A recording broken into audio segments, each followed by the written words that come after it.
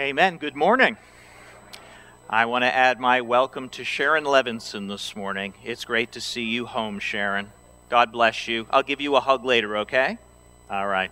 And Bill, I want to thank you for coming up and representing Awana Ministries. This church has had Awana well over 25 years, and God has used it greatly in our midst. So thank you for being with us as well. Well, dear ones, we are in the middle of a series simply called Facets of Jesus. And it's a very simple concept, a very simple idea, a very simple goal. The goal is simply to hold up the biblical Jesus Christ and to allow his brilliance to be seen. Jesus is like a diamond. The more ways in which you turn and consider and look at him, the more glimpses of glory and grace and beauty and love you behold. And the goal is this, that we would simply fall in love with him. You know, God doesn't want your money. He doesn't want your songs. He doesn't want your service. He wants your affection. Because he knows if he has your heart, he gets all the rest of you to boot. And it's for the right reasons. It's out of love for him. And in a very real way, that's really what the goal of this thing called the Gospel of Jesus Christ is all about. There's a book I'd like to recommend to you if you're into reading and you want to go deeper in your understanding of your faith. It's called Gospel, very simply, Rediscovering the Power That Made Christianity Revolutionary. And the man who wrote this is J.D. Greear with a foreword by Tim Keller. So I want to highly recommend this to you. Elisha texted me from Moody Bible Institute this past week. He said, "Hey, Dad, there's a guy who's a junior on our floor in the dorm." He goes, "He's like one of the best read guys I've ever met. He reads all the time. And he just finished the book called Gospel by J.D. Greear. He said it is the best book he's ever read." So I want to highly recommend it to you. I've read it. It is amazing, and it will help you to grow in your understanding of the gospel and why it's even given to us.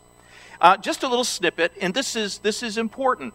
The gospel of God's grace to us in Jesus, according to J.D. Greear, has done its work in us when we crave God more than we crave everything else in life. You see, it's not just to save us. Hallelujah, it saves us.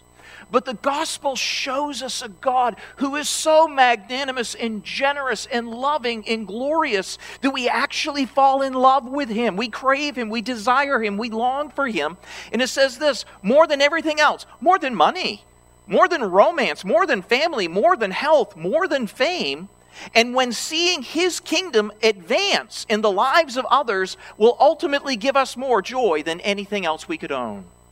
That's what the goal of the gospel is in our lives. It's when we see Jesus as greater than anything else the world can offer that we will then gladly let go of everything else to fully possess him. When we love others like he loves us, we will willingly yield our possessions to see his kingdom come in their lives. Obedience that does not flow from love ends up being a drudgery, both to us and to God.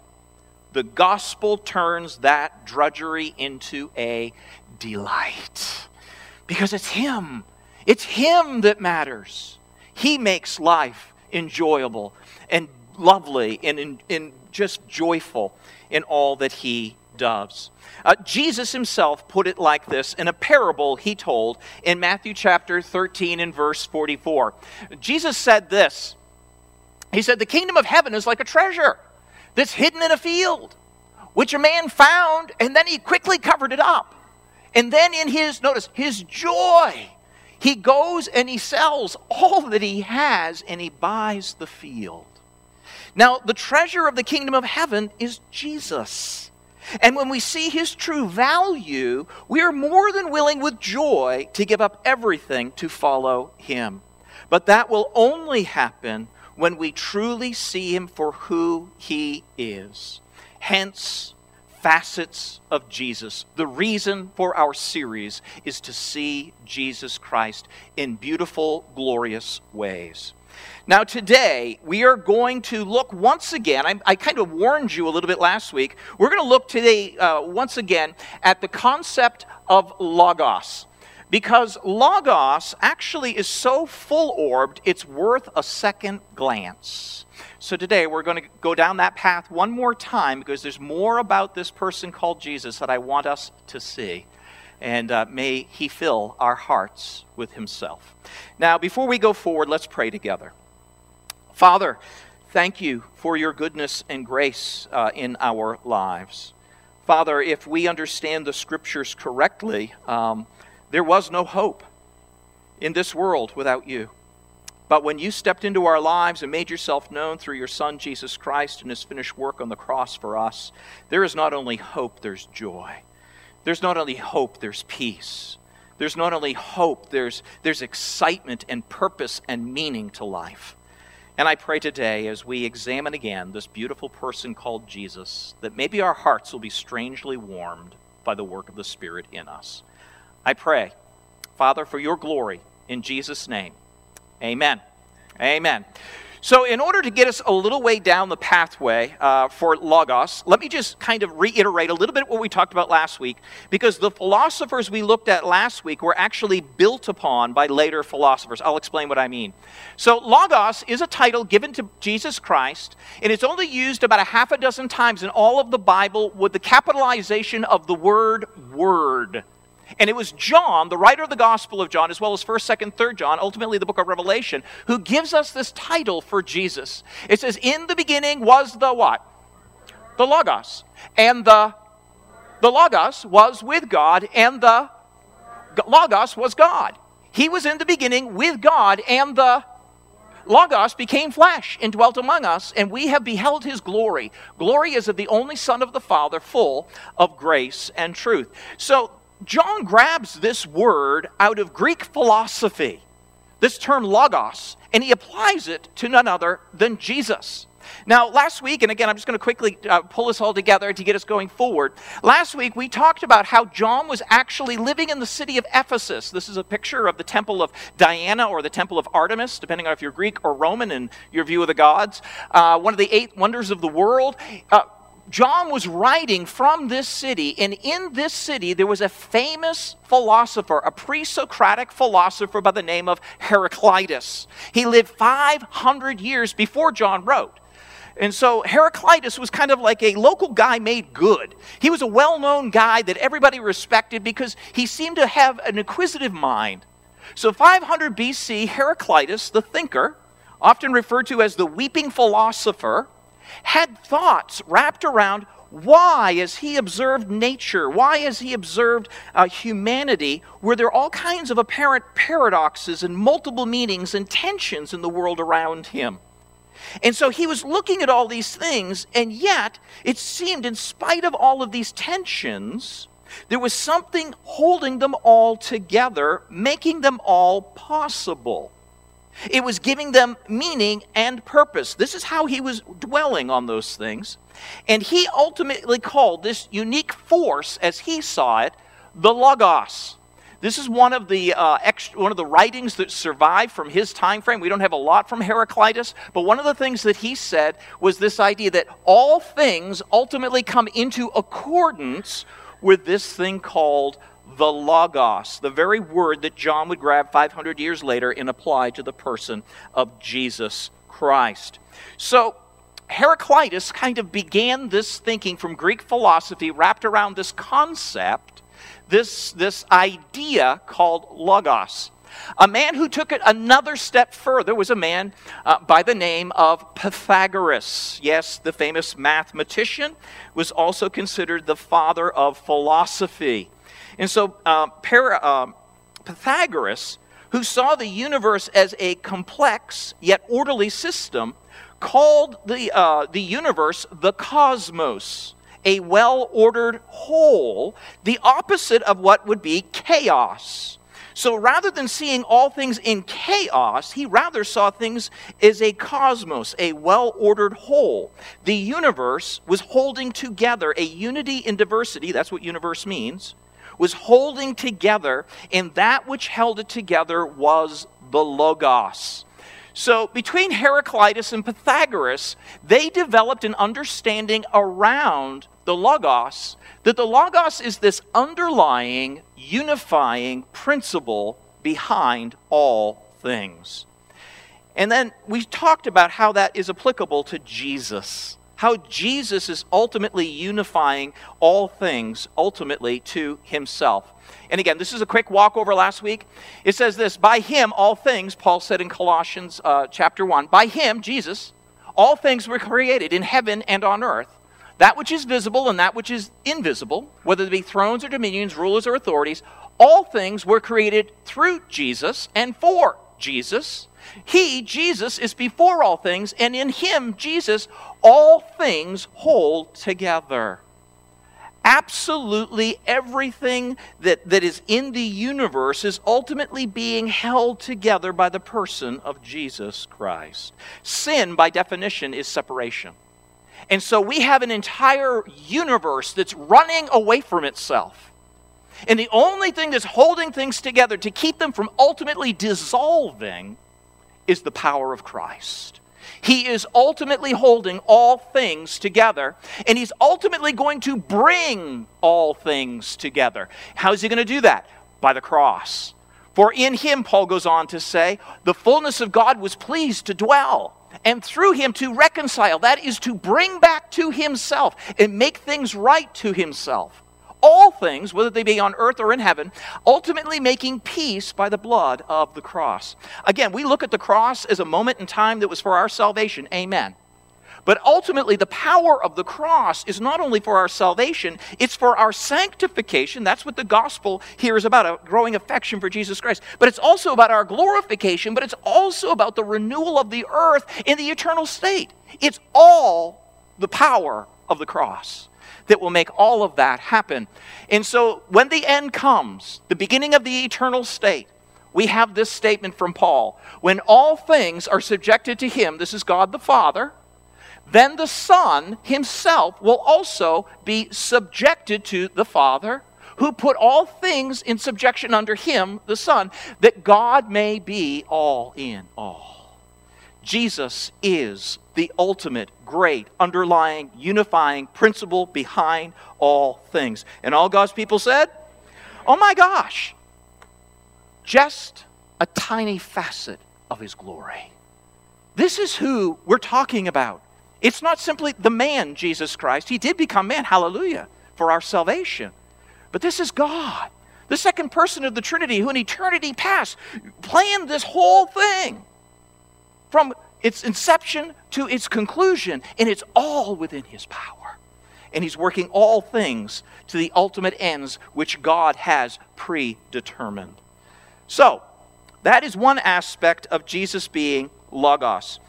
But as we move forward in trying to understand how this thought continued to develop prior to John's writing through the additional philosophers who came along after Heraclitus and Pythagoras, we now come to what is known as the Big Three. And so what they discovered is this, that the Logos is, if you will, a soul or a reason or logic that is inherent in the creation itself. Let me explain. So again, after Heraclitus came Pythagoras. After Pythagoras came Socrates. And after Socrates came Plato. And after Plato came Aristotle. Again, the big three Greek philosophers. These men, along with the later Greek Stoics, developed an understanding that the universe itself was a living entity. They would look at a person, a man, and they would say, a man is composed of many aspects and parts, and yet they're a unifying whole, and the man's thought is what ultimately controls his body. This is the conception that they had of the universe. The universe is all kinds of independent pieces and parts, planets and trees and bees and all this stuff. But they saw them as a united whole, not unlike a body. And there was this mind, this soul to the universe that gave it its sense of logic, its sense of reason, that brought to it a sense of rationality. So this is how they perceived of this thing called the Logos. So when, in kind of a thoughtful way for today, They saw the Logos as all-wise, though impersonal, kind of a mind and a soul of the living world. Think of Star Wars. You know the Force? The Force be with you?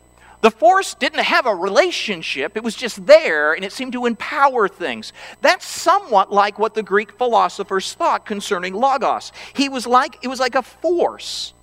But this force, this reason, this logic, made the universe, and here's the key, consistent, rational, even intelligible, and ultimately knowable.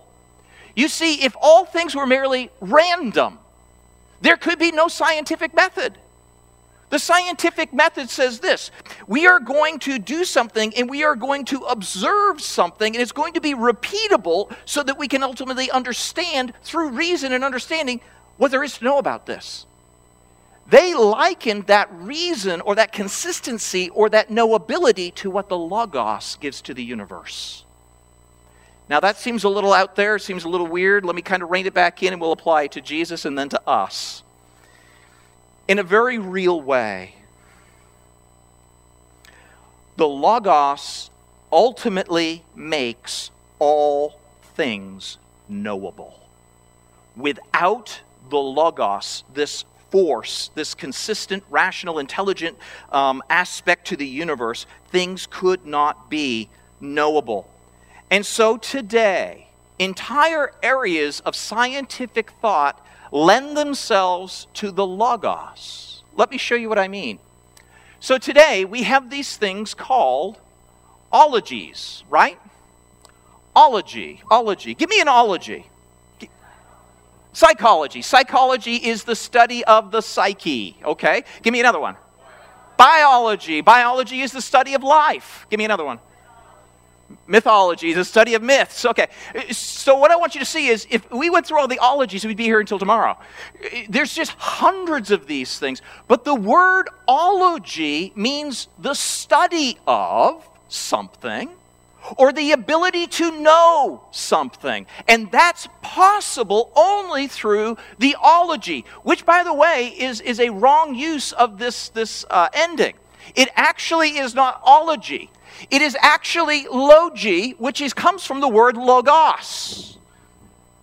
So every time we talk about an area of knowledge, an area of study, the science of something, what we're basically saying is it is only possible to know anything in any of these areas because of the logi, the logos, which brings reason and comprehension, which gives to everything consistency and a rationale, so it can be studied and it can be known. That's Jesus. You know, think of scientists today. Just think how humbling it would be for them to have to acknowledge that, you know, the whole reason there's even this thing called science is because of Jesus. It wouldn't exist without Jesus, because everything would be in chaos and you could never study anything. You know, it's interesting. Back in the days of the philosophers were men of philosophy, they were men of science, and they were men of theology or men of religion. In their minds, those three disciplines were united in such a way that they should never be taken apart because they're all interconnected. Today, we have science, which wants nothing to do with all those other things. And today we have philosophy, which wants nothing to do with science or religion. And we got religion over here saying, but guys, none of that makes any sense without Jesus. So years ago, that wasn't a problem. Today we become so sophisticated, we become foolish, not realizing that the very reason that those other things even exist is because of Jesus, the Logos. So the Logos, as it was pushed down in Greek thought, and John chose to use and apply to Jesus, is not only that the Logos is, if you will, the underlying unifying principle behind all things, that Jesus is ultimately going to bring all things to completion in himself and offer it up to the Father at the end of time. But also, the Logos is soul, reason, and logic. It reveals to us things that we could not know apart from what the Logos gives to us in consistency, rationale, making things intelligible and knowable. Now that's true not only when it comes to the birds and the bees, and in the study of nature and even humanity. But the Logos gives us one other area of observable knowledge that we could not truly understand without him. And Jesus, the Logos, makes theology possible. The study of God. Theos, God. Without Jesus, God is a two-dimensional being to us. Because in a very real way, you look at nature, and Paul tells us in Romans chapter 1 that everybody's without excuse before God, ultimately because what can be known of God in his power and his intelligence is observable through nature. So we know that God is powerful, we know that God is intelligent, just look at nature. When you get to the commandments in the Older Testament that God gives to the nation of Israel, those commandments show us that God is holy and he is just. But it's only when you get to the Christ, Jesus, that God becomes flesh. And all of a sudden, we now have a three-dimensional view of who God is and how he would interact with differing peoples through the person of Jesus Christ. Jesus makes God three-dimensional, makes him knowable, allows us to study God and to know God, allows us to even create a science of God called theology. That's what Jesus does. I love, again, the way John put it. He says this, and the Word, the Logos, became flesh, and he dwelt among us, and we have seen his glory, the glory of the only Son from the Father, full of grace and truth. Now he goes on to say this, John does in John chapter 1. For the law was given through Moses. Those commands, the knowledge of God's holiness, the understanding of judgment and condemnation and justice. But grace and truth ultimately comes to us through Jesus Christ. No one has ever seen God. But the only God, Jesus, who is at the Father's side, he's made him known to us. How do you know God? How do you know how he would react? How do you know how God would interact with various peoples in various situations at various times? Look at Jesus. Read his life. Watch him. What does he do? He's making the Father known to us. What is God like? Look at Jesus. In fact, that's what Philip's challenge was. John chapter 14, in verse 6, which is just prior to this, says, I am the way, the truth, and the life. No man comes to the Father except through me. So we all know that verse. But just after that verse, he said this. If you had known me, talking to his disciples, you would have known my Father also. From now on, you do know him, and you have seen him. Good old Philip. Philip said to him, Lord, show us the Father, and it's enough for us. We would be good with that. And Jesus said to him, wait a minute. Have I been with you so long that you do not know me, Philip? Whoever has seen me has seen what? That's right. How can you say, show us the Father? You see, Jesus is the Logos. He is that which gives the understanding of various areas of knowledge. He provides science with their scientific method. He gives understanding to all things so that they can be knowable. But above all, he came to make God knowable.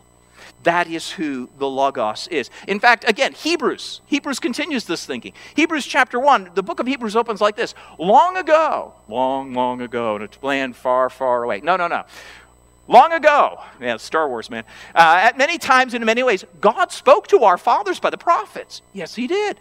But in these last days, he has spoken to us by his Son, whom he has appointed heir of all things, through whom also he created the world. He is, notice, the radiance of the glory of God, the exact imprint of his nature. And he upholds the universe by the word of his power.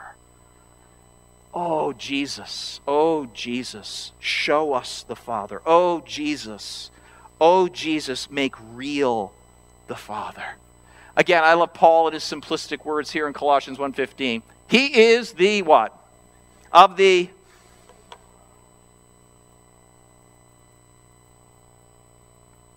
You want to know what God looks like? You want to know how God interacts? Do you want to know how God sees people who are broken and burdened? Do you want to see how God sees the sinner? Do you want to see how God interacts with people who are far from him? Read the Gospels. Read the Gospels. Read the Gospels. Can I just say, there are 66 books in our Bibles, and the Gospels take up only 4 little books, Matthew, Mark, Luke, and John. They take up about this much of our Bibles. So let me just say this. If you never get around to reading the Bible, read the Gospels. Because you're going to find out a whole lot about God in those Gospels. You're going to find out what God's like. You're going to understand what God wants. You're going to understand how God's heart is broken by things. All that through Jesus, who reveals to us God the Father.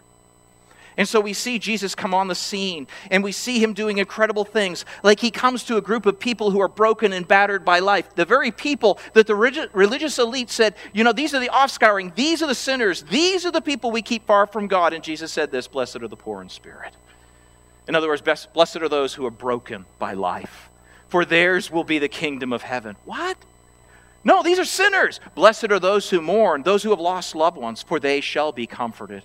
No way. No, God's not interested in that. Oh, actually, blessed are the meek, those who have been overwhelmed by life, for they shall inherit the earth. What?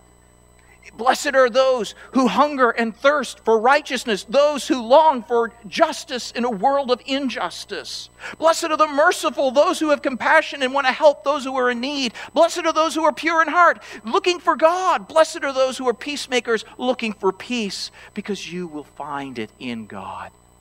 Now, what Jesus is saying is this. They are so broken and so burdened and so hurting and so hindered by life. They're ready for the grace of God.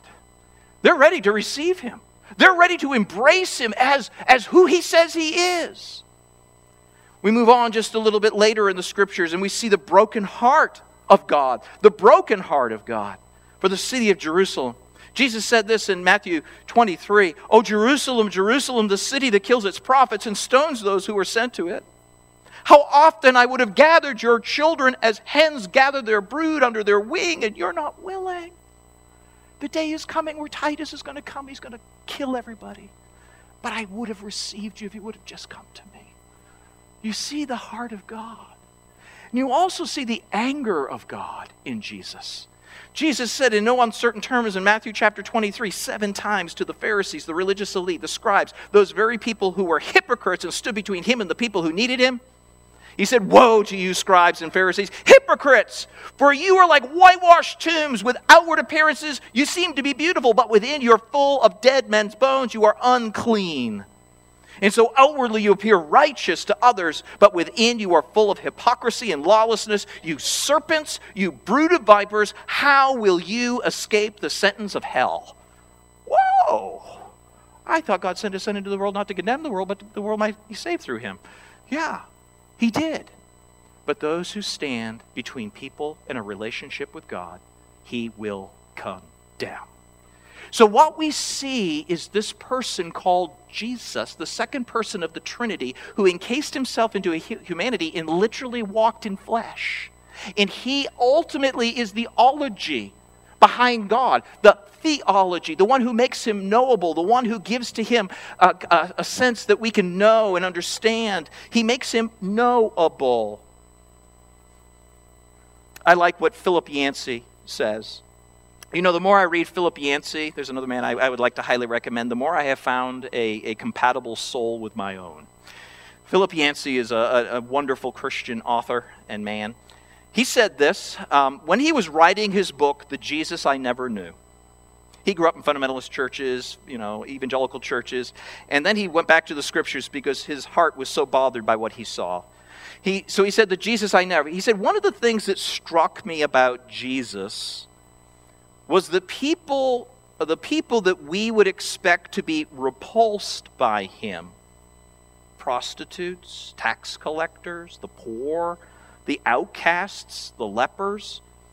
They were actually very attracted to Jesus. He says, I'm sure none of them thought, well, if I go to Jesus, he'll approve of my behavior. Jesus had very high moral standards. No one questioned that. But somehow Jesus was able to convey a respect for them, a compassion for them, a love for them, even though he would have disagreed with the choices they made. On the other hand, the very people that you would have expected to embrace him, the scribes, the scholars, the Pharisees, and the high priests, the religious, they were the ones who rejected him and were responsible for his execution. Fascinating. Fascinating. And yet I think Yancey's on to something when he says this. Grace, like water, always flows to the lowest place. Think about that.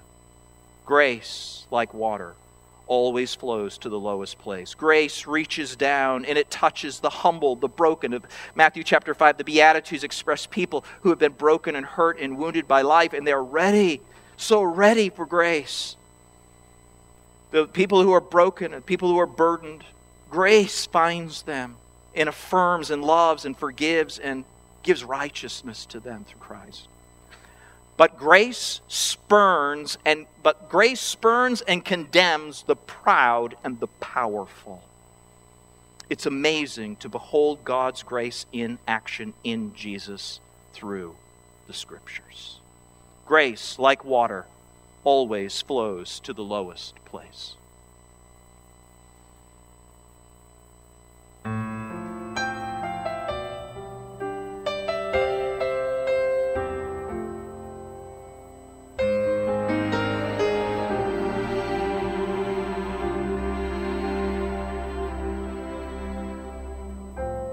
My faithful Father, enduring friend, your tender mercies like a river with no end, it overwhelms me. Covers my sin each time I come into your presence. I stand in wonder once again. Your grace still amazes me. Your love is still a mystery each day. I fall on my knees, 'cause your grace still amazes me.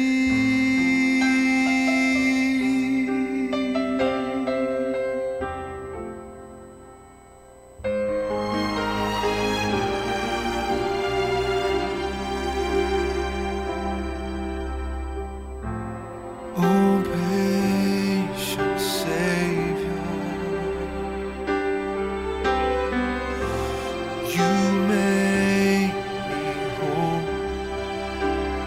You are the author and the healer of my soul.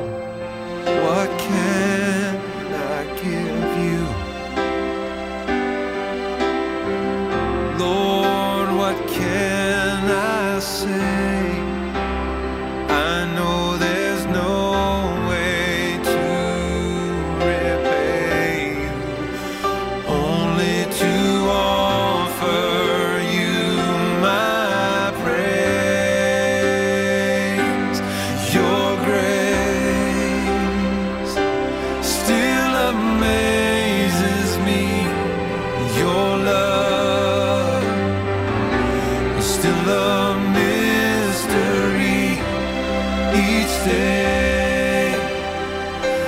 I fall on my knees, 'cause your grace still amazes me.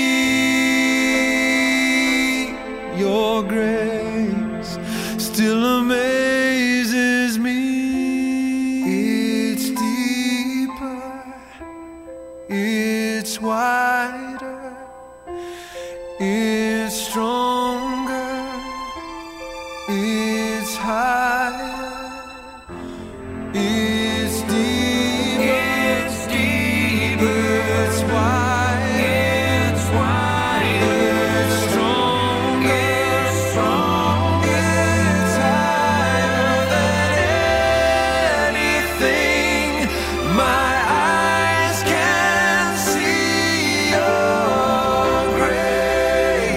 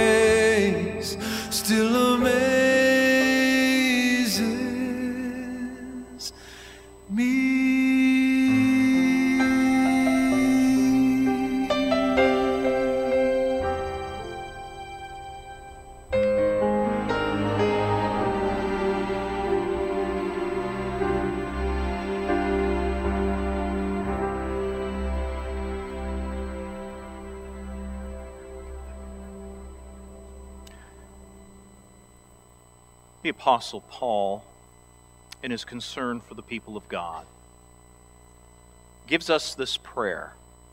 It's found in Ephesians chapter 3. But Paul says this for them and for us today, these words. He says, "For this reason I bow my knees before the Father, from whom every family in heaven and on earth is named, that according to the riches of his glory," here's Paul's request, "that he may grant you to be strengthened with power through his Spirit in your inner being, so that Christ may dwell in your hearts," not your heads, but your hearts through faith, "that you, being rooted and grounded in this love, might have strength to comprehend with all of the saints what is the breadth, the length, the height, and the depth, to know the love of Christ that surpasses knowledge, that you may be filled with the fullness of God." How do you know that which surpasses knowledge? There's only one way. It's Jesus. You see, you can only know so much with your brain, but the heart has a much greater capacity to know God than the brain will ever have. And so while there is an intellectual understanding of who Jesus is and what he has done, it is meant to move beyond merely our intellect and go down into our hearts and expand in our chest to the point where we're in love with this one. We're overwhelmed with his beauty, of his grace and his understanding. And that he would even look on me and want me. Not just to be his servant, but to be his son. Not just to be here, but to be there forever with him. There's only one way. His name is Jesus. And I just want to say, and I have so much more I could say, but I'm not going to, because I simply want to put this before you. Jesus said this, "Come to me, all you who labor and are heavily laden." You see, these are the broken and hurting people of life, those ready to receive grace. "Come to me, all you who labor and are heavily laden, and I will give you rest." We like that word, rest. In other words, he's saying stop trying to earn grace. Stop trying to assuage guilt. Stop trying to earn righteousness through your efforts. Instead, I want you to behold love. Love, herein is love, not that you love God, but that he loved you, and he gave his son as a suitable sacrifice for your sin. Behold your forgiveness. Behold your righteousness. Behold your Savior. Behold your Lord. Behold the King of Kings. Behold the Logos.